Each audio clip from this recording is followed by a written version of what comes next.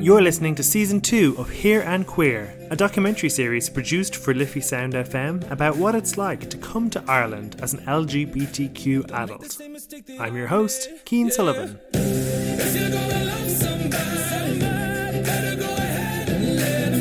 This is episode 10.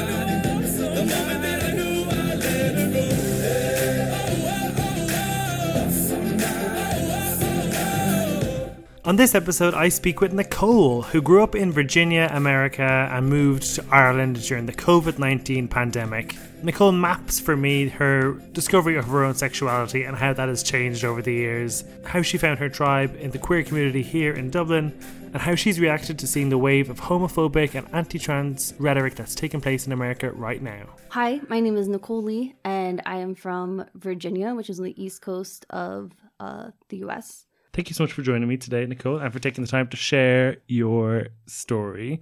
I have been to Virginia, but for people who haven't, what is it like, or what was it like where you were in Virginia? Yeah, so it's actually one of those states that's pretty diverse depending on what part you're from. So I was from Richmond, Virginia, which is the kind of capital city where I grew up in the suburbs of that. But then there's also like Washington, D.C., which is very liberal, and then there's also a lot of rural Virginia, which is more like farmland. So and there's mountains and there's beach. So it's a little bit of everything. Nice. It's a swing state, right? Yes, it has been for most of my voting life.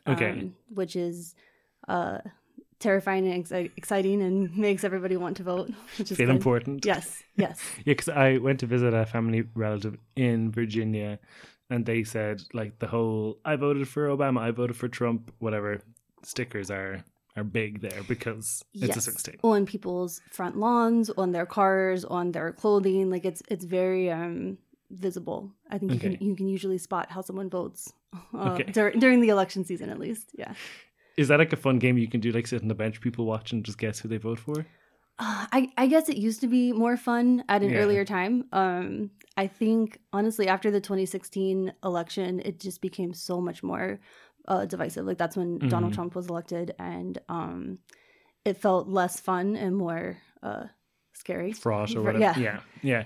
In terms of like your heritage, what were your parents from, etc.? I really don't know. I suspect probably Irish and Scottish, but that's just based on the conversations I've had with my grandparents, which they may suspect. But we've tried to trace my family history a few times and really just gotten as far as Ocracoke Island, which is a small island off the coast of North Carolina, not very far from where I was born. So yeah, I'd love to know. Like I should probably do a DNA test sometimes, but no, it's a question I get a lot here. Like, do I have Irish heritage? And I don't know. Ocracoke? That's it. That's a good name. Imagine that's like an indigenous name originally, is it? I think so. Yeah, I actually since it's where I'm from, apparently I ought to learn a bit more about the history. So we were in a suburban area? Yes, suburbia, very much like a residential neighborhood, which had a few, I guess, walkable places, but most of it's very much like you have a car and parked in front of your house, and then you take that into the city or the town. What was school like for you? Yeah, so school was kind of what you would see on an American television show, I guess, in terms of prom and lockers and pep rallies and that stuff. Glee clubs? There were glee clubs. Okay. They were not as fabulous or popular as the show may. Ryan Murphy might lead us on to believe. But yeah, I went to a public state school system for my high school, elementary, middle, and high school. I suppose in terms of your, LGBTQ-ness, like what do you identify as? I identify as a lesbian. That's within the past few years, though. For a long time, I identified as bisexual, and then kind of had a evaluation. Rebrand, yes. So being bisexual, as you called yourself at the time, was that in school? Is that something that you knew about at the time? Were you comfortable with it then? Not really. So the thing that I did most in high school was color guard, which is like spinning flags with the marching band. It was a big part of my life for a few years. Okay. And a lot of the girls on my color guard squad identified as gay or bisexual or lesbian, and I thought they were really cool. Mm-hmm. And I often wished that I too was one of them, but I very much felt like I wasn't. Mm-hmm. Like I was sad that I wasn't, but Okay. I think I was just so indoctrinated in it wasn't something that I was exposed to, I guess, until then. And I thought I would know, if I was gay, I would have already known, that kind of thing. What's the queer appeal of color guarding? Great question. I think it's a predominantly a women's sport. Okay. But it's kind of, it's not like cheerleading or something that's super girly. I would imagine in most like women's sports, you actually have a lot of queer women. Mm-hmm. I just wasn't playing the field hockey or the basketball. I was on color guard, so that's where my queers were. Waving the pride flags around, basically. Literally. Just preparation for that. What other hobbies did you have? Or what sort of music did you listen to? Yeah, so music wise, I think I was very much growing up during the like 90s pop era. Mm-hmm. So like Hanson, NSYNC, those kinds of Mm-hmm. things. I also listened to a lot of music with my dad, so he was more into like the Eagles, Bruce Springsteen, Mm-hmm. that kind of stuff, which was great. But yeah, when I had my headphones on, it was very much like Spice Girls, that kind of thing that I would listen to as a teen that was available to me that Nice. I knew of. Okay, and then in terms of hobbies, then music, color guarding, just being a teenager. Yeah, I mean, I was honestly very busy with the color guard because it would be practice like 4 nights a week. What? And then Right. It's like it's a very consuming thing, and then for every game, which would be on a Friday, we would be at the football game, and then we would have competitions on Saturday. So it took up a lot of time. I also played the violin, but that wasn't really a personal hobby. That was something that was more pushed onto me to do. And then once you start, like, you can't give it up because you bought the violin. Yeah, that's true.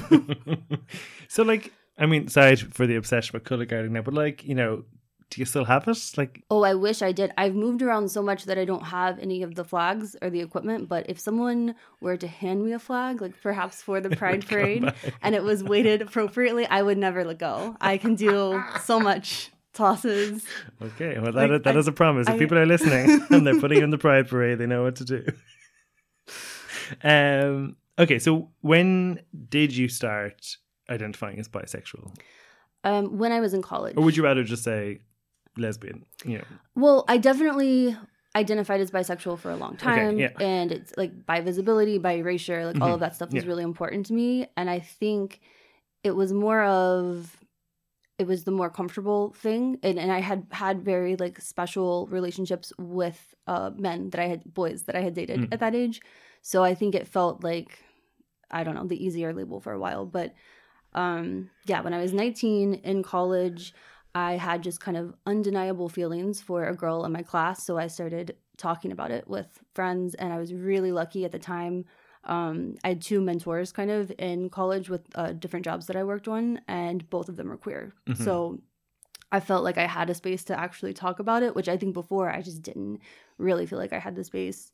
But yeah, I feel like it was still kind of a very private thing to me. It's something that like I would talk to close friends about or people that I was dating, but I was not allowed. I still felt very much like an ally anytime I went to any sort of pride or queer event.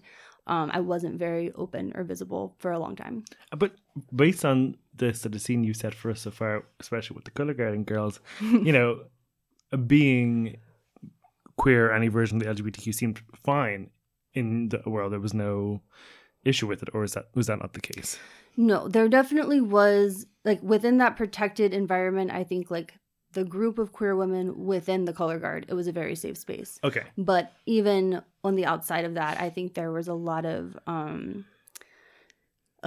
just discomfort. Mm-hmm. I think there is a lot of stereotyping, and I think even though to me these girls seemed very out because I knew that they were dating each other, and I would be in spaces where I would hear them talking about it, I'm not sure that they were out to their family members or their community or even the rest of the school. Was there anyone out in school? The only person who comes to mind, I had one classmate who was a guy who was openly gay. Who's also the first vegetarian I knew. So very influential person. Rocked your world. Honestly, though. But I do think that, you know, he was known as the gay guy. Sure. You know, and I didn't consider him a close friend. He's someone that I was like comfortable around and I would talk to. My school is pretty big too. There's about 400 people in my class. Okay. Okay, yeah. But yeah, it wasn't common, and it wasn't something that was talked about favorably. Like even when we would talk about like Ellen DeGeneres or some queer celebrity, that part about them being queer was not favorable. It was kind of like a hushed extra thing. So, othered. Othered, yes, yeah, exactly. Very othered. I've asked you to choose some music that we're going to pepper throughout the conversation. The first song I've asked you to choose is a song that sort of reminds you of growing up. What have you chosen? So I chose Please Don't Tell Her by Jason Mraz. So Jason Mraz is a pretty well-known global artist now, I think. I would say over here, not so much. Only I'm Yours, people know. Yes. I think Maybe I Won't Give Up. Is that a song as well? Yes. Yeah, they were the only two hits here, I'd say. But yeah, I'd say he's well known. But he's from my hometown, basically. A small part of, like, I think Mechanicsville, Virginia, which was only about an hour away. So that was really cool. And he is an openly bisexual man, which is cool. But I think I gravitated to his music because it was kind of like relaxing and meditative for me. It was very grounding to listen to. And I think when he was singing about women, like at the time, I think I liked a lot of male artists because they were singing about like she and her pronouns. Because I don't.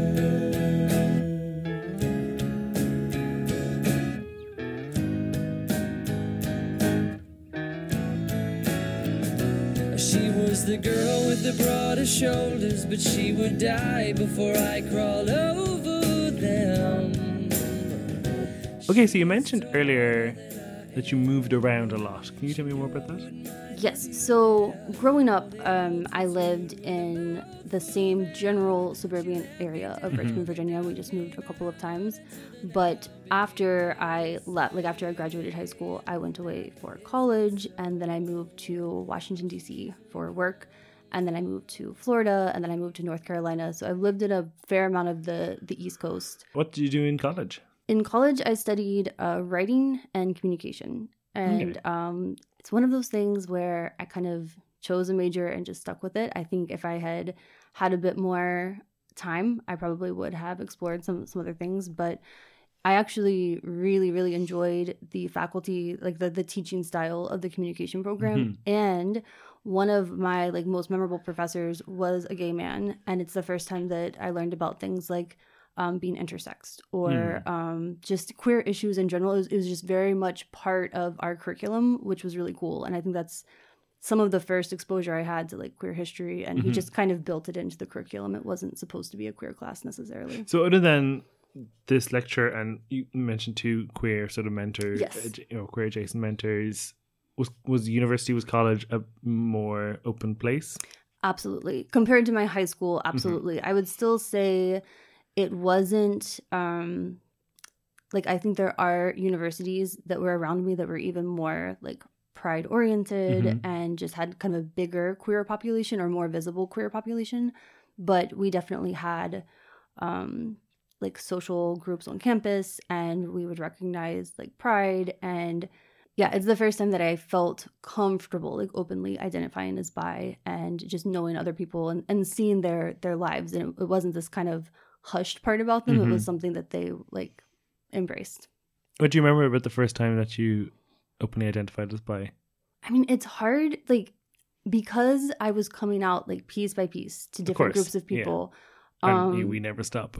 right. I think it felt really like a sigh of relief, and it also felt really empowering to see that I was still accepted.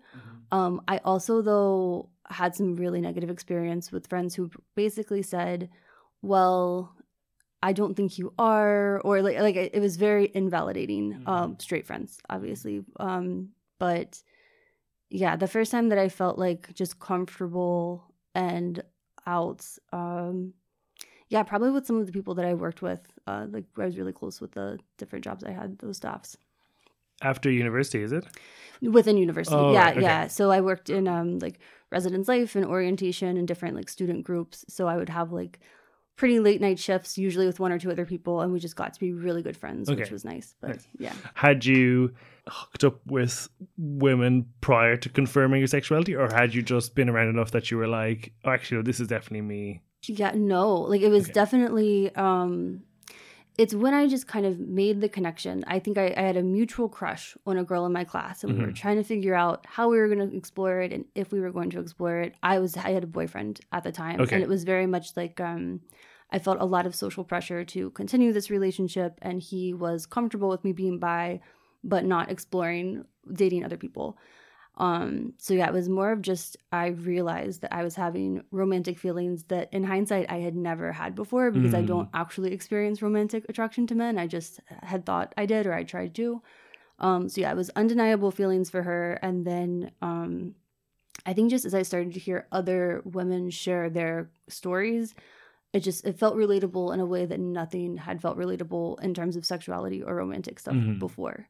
Yeah, it's not that thing about that like compet, that like compulsory heteronormativity, where we fall into these trajectories because it's kind of the, quote, the thing to do, rather than because it's what our desires are. Yeah, it didn't feel optional for me to be gay, and like because even around that same time, when I was 19, I thought about coming out to my parents. And I had this Gay Fine By Me t-shirt, which was a big thing that I don't even know what pride group was doing that, but it's something a lot of people had on campus. And I wore it home. Was it gay question mark? Yes. Fine by me? Yeah. Exclamation point. It's supposed to signal that you are a safe person for people who are gay to be accepted by. But I wore it home, and my mom's first comment was, I'm not comfortable with you wearing that shirt because someone might see it and think that you're gay. And I was planning to use this opportunity to come out, and I just shut down. I couldn't do it. Yeah. And that was all around the same time. I think I was about 19. Okay. Is there a place, we'll pause on Ireland for a bit, but like, was there a place in America that you moved to that you felt the most at comfort with yourself and your sexuality? Ironically, at the time, Florida. Okay. I would not recommend that any gay person moves to Florida, but when I lived in Florida, I had a friend. Where did you live? I lived in Tallahassee, which is kind of in the northern part. The Panhandle, right? Yeah, but it's also it's a college town. It's where the capital is. So, and at the time, it was a fairly liberal area. Okay. But I had a friend who was trans and was in the process of transitioning, and I mean it was hard, and I can't speak to their experience personally, but it was allowed and it was accepted, and I think just very different than even a few years later. And yeah, I just knew other people who were bisexual. So I think that's the first time that I really just felt like I would go to Pride and I felt out for the first time instead of feeling like an ally. Okay. When did you decide to leave America? It was a slow process for me. I moved here in 2020. But my platonic partner had been really unhappy with his job, and I actually found a job in Dublin that he applied for and got immediately. So he moved in 2019. Okay. And so sorry, just pause on platonic partner. Yeah. Is this the same boyfriend from before? No. Okay. It's confusing because they have very similar names. Okay. Well, we don't need to say the name, but it's a separate boyfriend. But this was an asexual relationship? I mean, platonic relationship, you say? So I started dating someone in graduate school. And at the time, I would describe it as a romantic relationship, but we realized later that we both didn't have romantic attraction to each other. We just wanted to be partners, teammates, life partners, kind of things. So no sexual attraction either. Okay, all right, okay. No, don't jump to a conclusion scheme. I think at that time I was still very much trying to fit into the compet cis environment that I was in, and most of my friends were getting married in their late 20s, and I had partnered with this person. We were living in Florida. We felt family pressure to get married, so we did. Okay. Yeah. So we got married, and I think had this kind of mutual understanding of what we were doing and that it was different, but we didn't have the label of platonic partnership at the time. Okay. But yeah, so he's been in my life for 10 years now, and we are still legally married. Okay. And we are platonically partnered. But yeah, so he had moved. And I guess polyamorous by definition, I suppose? Great question. So this is something we've been working out for a while. I would describe it as polyamorous because my girlfriend, who is my romantic partner, and I have my platonic partner who I'm married to, and they are also like very good friends. I imagine in the future we will probably have a 3 or 4 adult partner household. Okay. But I will only have one like romantic and sexual partner. Yeah. Because my platonic partner identifies as biromantic and asexual. So he experiences attraction to men, women, non-binary people, but he's asexual. So yeah. So interesting. Yeah, I was gonna say, it's a lot. I mean, we could talk about this for an hour. Probably. we are probably going to be writing. We're probably going to be doing a podcast about our whole history because we started to we were cataloging it for ourselves, and then we're like, this is something that people seem curious about. Okay, so he came to Ireland in 2019. Yes. And then you found him over in 2020. Yes. Basically, as the world was beginning to lock down, I've been dragging my feet for a while about if I wanted to move and when I was going to move, and it just felt like kind of a now or never time. So yeah, I moved here February 29th, 2020, 2 weeks before lockdown. Great time to move to a new country where no one. It's a baptism of fire, right? Honestly. So you lived with him?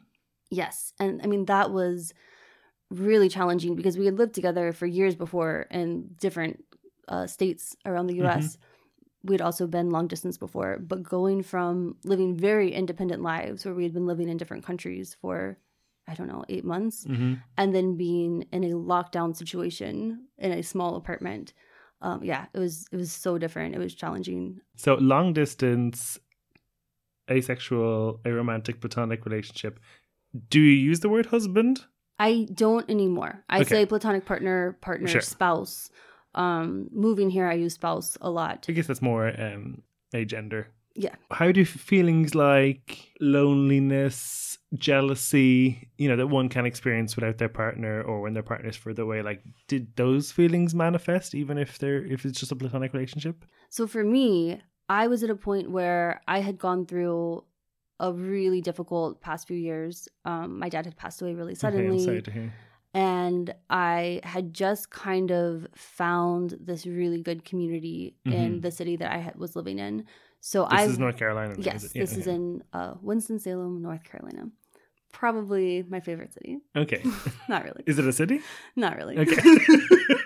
But it was a place that was very like grounding, connecting to me. So I was very happy and settled there and not eager to move. I think it was incredibly brave for my partner to like move to a country where he didn't know anyone. And I did like worry about him, meeting people and kind of establishing that.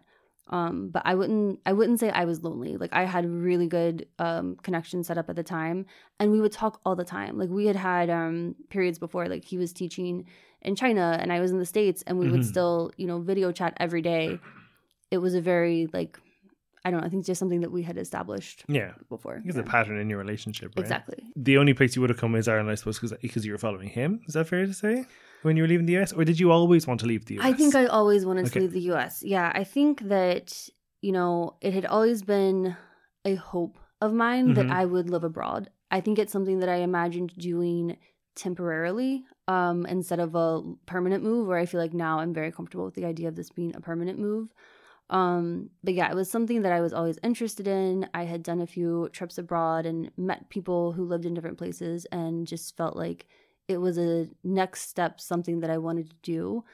And I had never visited Ireland before, but it was definitely somewhere that I would consider because it was not too far away in terms of time zones. If I was still working in the States, it's an English speaking country. Like it seemed, approachable, where my partner would have moved to like Shanghai if he could. He loved it. I was more reserved, I think. And so what drew him here? Just job opportunities, is it?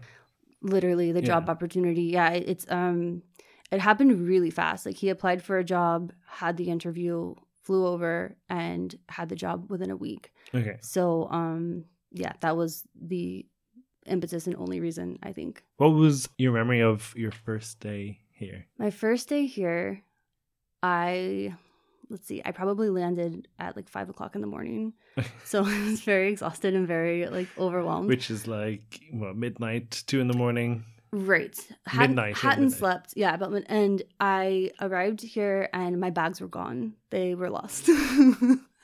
But I had one. So I was like dragging this one very heavy bag over to like notify, that I had lost baggage. And the people who were working were so happy to be awake at 5 a.m. and they were so nice to me, and I was trying to figure out like my address and everything, and they were just like, oh, this shop that I go to, the Run Hub, is near this, and oh, you'll love this, like basically giving me a welcome. Nice. It was so lovely. I don't think I appreciated it fully because I was just kind of half asleep and trying to find my bag. Yeah. But so I got out of the airport. Sorry, this is longer than it needs to be for the first problem. day.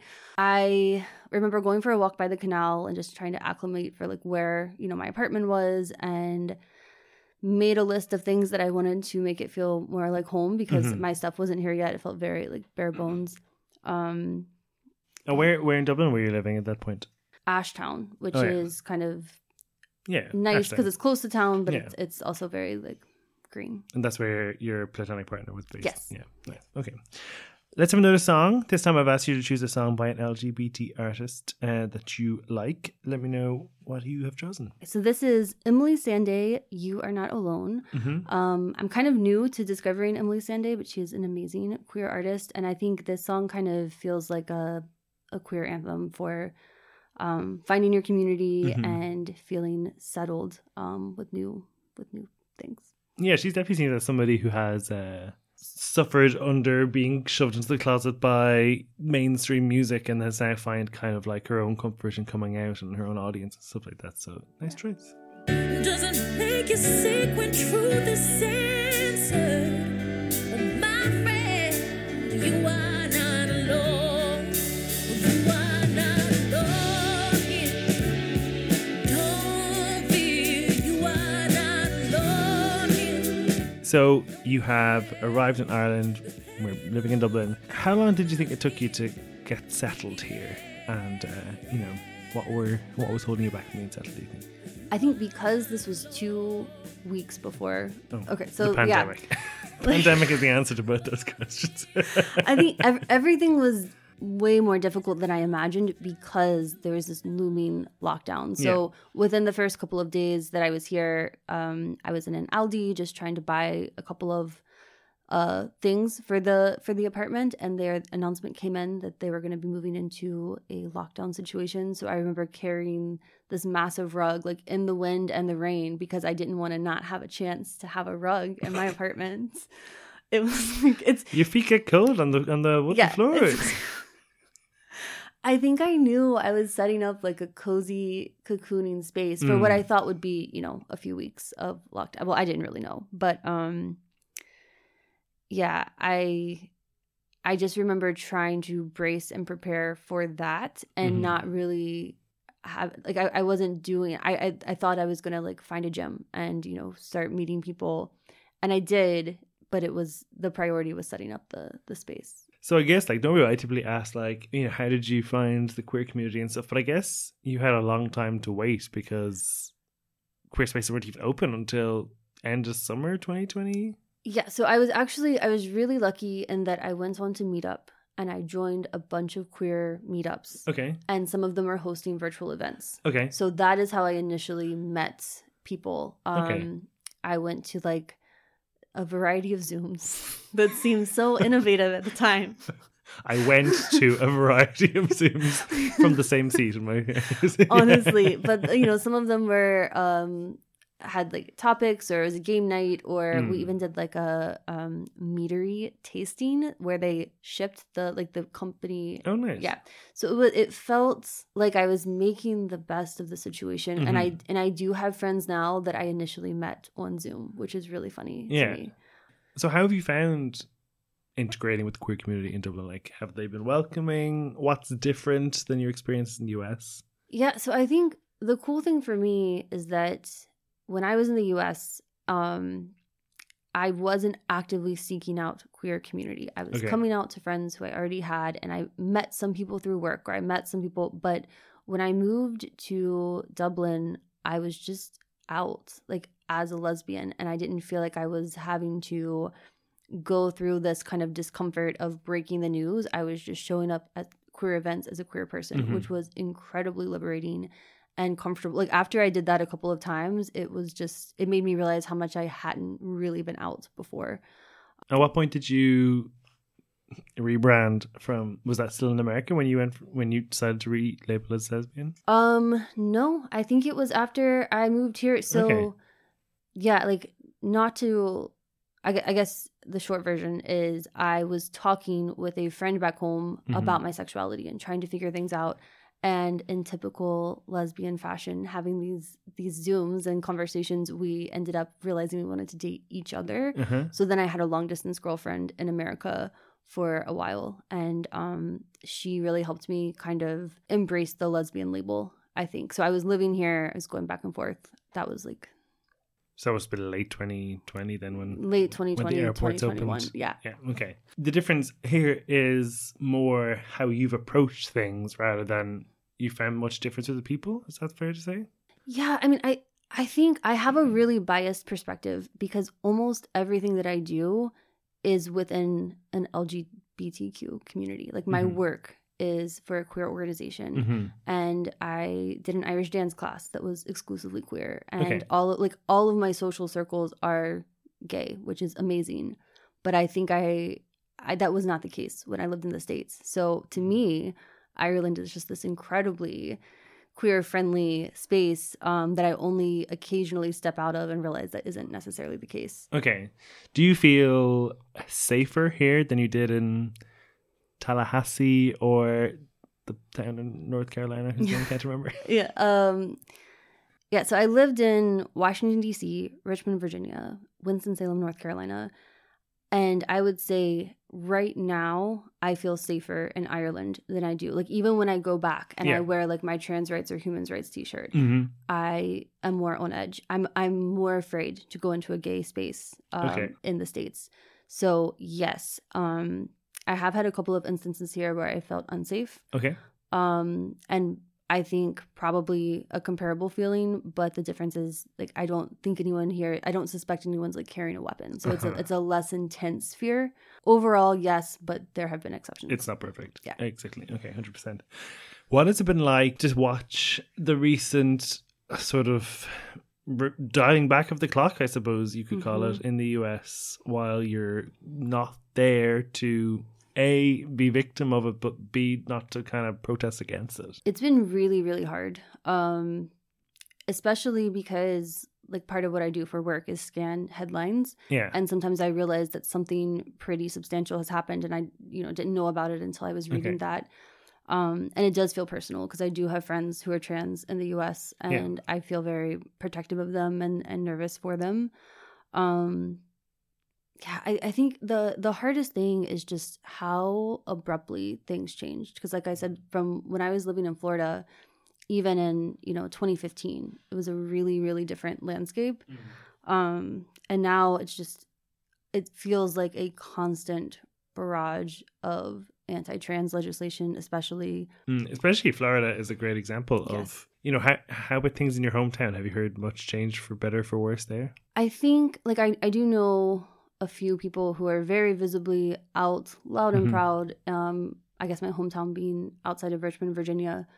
I think I haven't heard of specific like attacks in that area for that community, but the whole like the environment just feels more hostile, and it is different. Like I was just home a couple of weeks ago and it was just it changed so much. Like I walked into one department store and every employee had on a queer pride shirt and how to be a good ally on the back, and it blew me away. Like I didn't expect to see that, and it was really nice.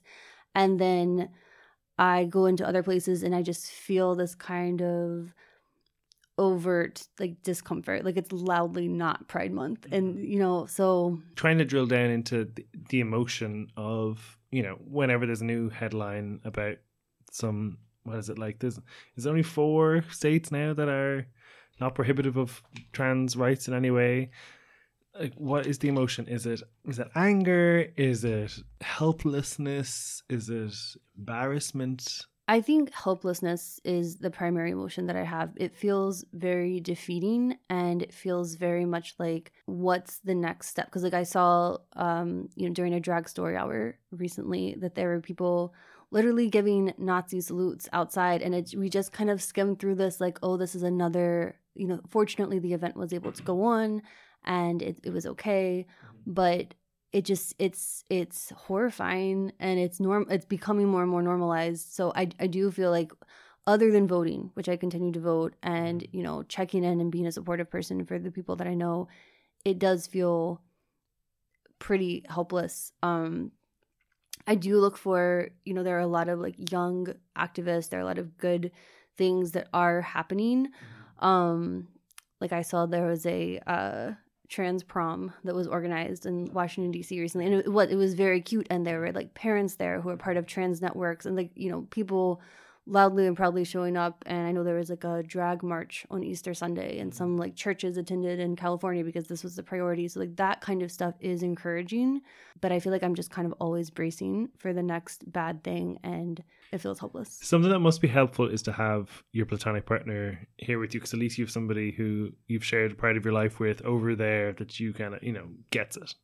Yes, absolutely. And I do feel, I guess, embarrassed on behalf of America. I also feel like it's really not fair that I was able to leave, because I wasn't one of the most unsafe or most targeted people. I carry a lot of privilege being cis, being white, and I think I feel a lot of guilt too, and I know he shares that feeling. Back to here, do you have any constructive criticism, a feedback form, so to speak, on Dublin and what we could be doing to make people who come from abroad feel more welcome, especially queer people? I mean, I think queer people is such a big umbrella label. So like for me and my experience, for the most part, I felt really welcomed and safe and okay.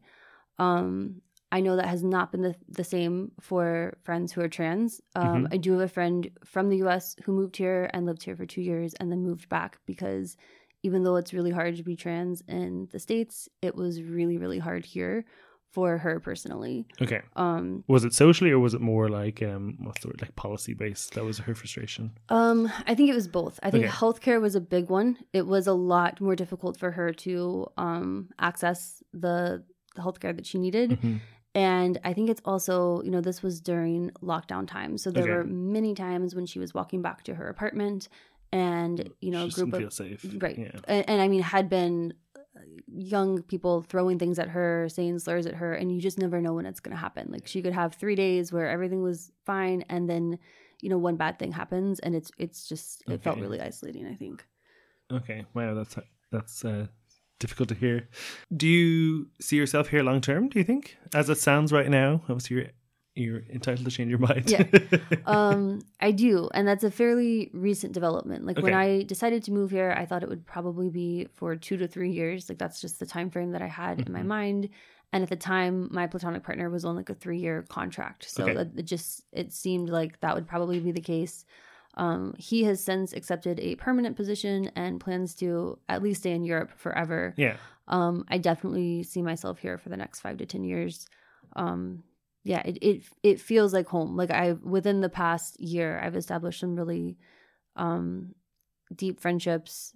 My relationship with my girlfriend, just good connections with like work. Like I feel like part of the community, which I didn't for the first nearly 2 years that I was here.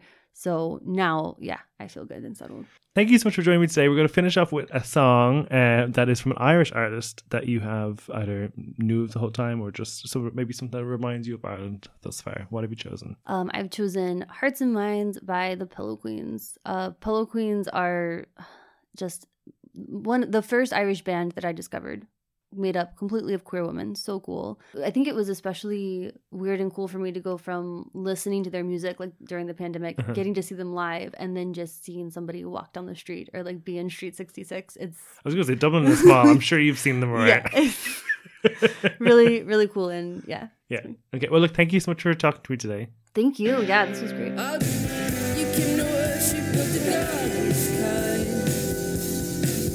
Thanks again to Nicole for speaking to us on the show and being so honest with her story and her personal life and her relationship. I really, really appreciate it, and I'm sure you do too. Thank you so much for supporting the show in whatever way you did, either by listening or sharing on social media. I feel really privileged to be able to share these stories with you, and I'm glad that you were able to listen and get something out of them too. At the end of season 1, I spoke a bit about how these stories made me realise that people around the world are watching us here in Ireland, and how important it is for us to use that to create an Ireland that we're proud of. This time, although that point still stands, we're kind of 2 years on from the first time I made the show, and the world has definitely changed since then. And the kind of Ireland that we are today feels in more peril than it was back in 2021. Amount of hate crime is increasing. There's been several deaths of LGBTQ people who are targeted specifically because of that. And although we still are steeped in a lot of privilege hearing these stories and why people feel so much safer here in Ireland, etc., we can't be complacent, because complacency is the enemy of success and progress. So this whole season reminded me that we still need to strive for progress. Not just for us, but for everyone else who needs it. Thank you so much for listening, and I'll talk to you soon.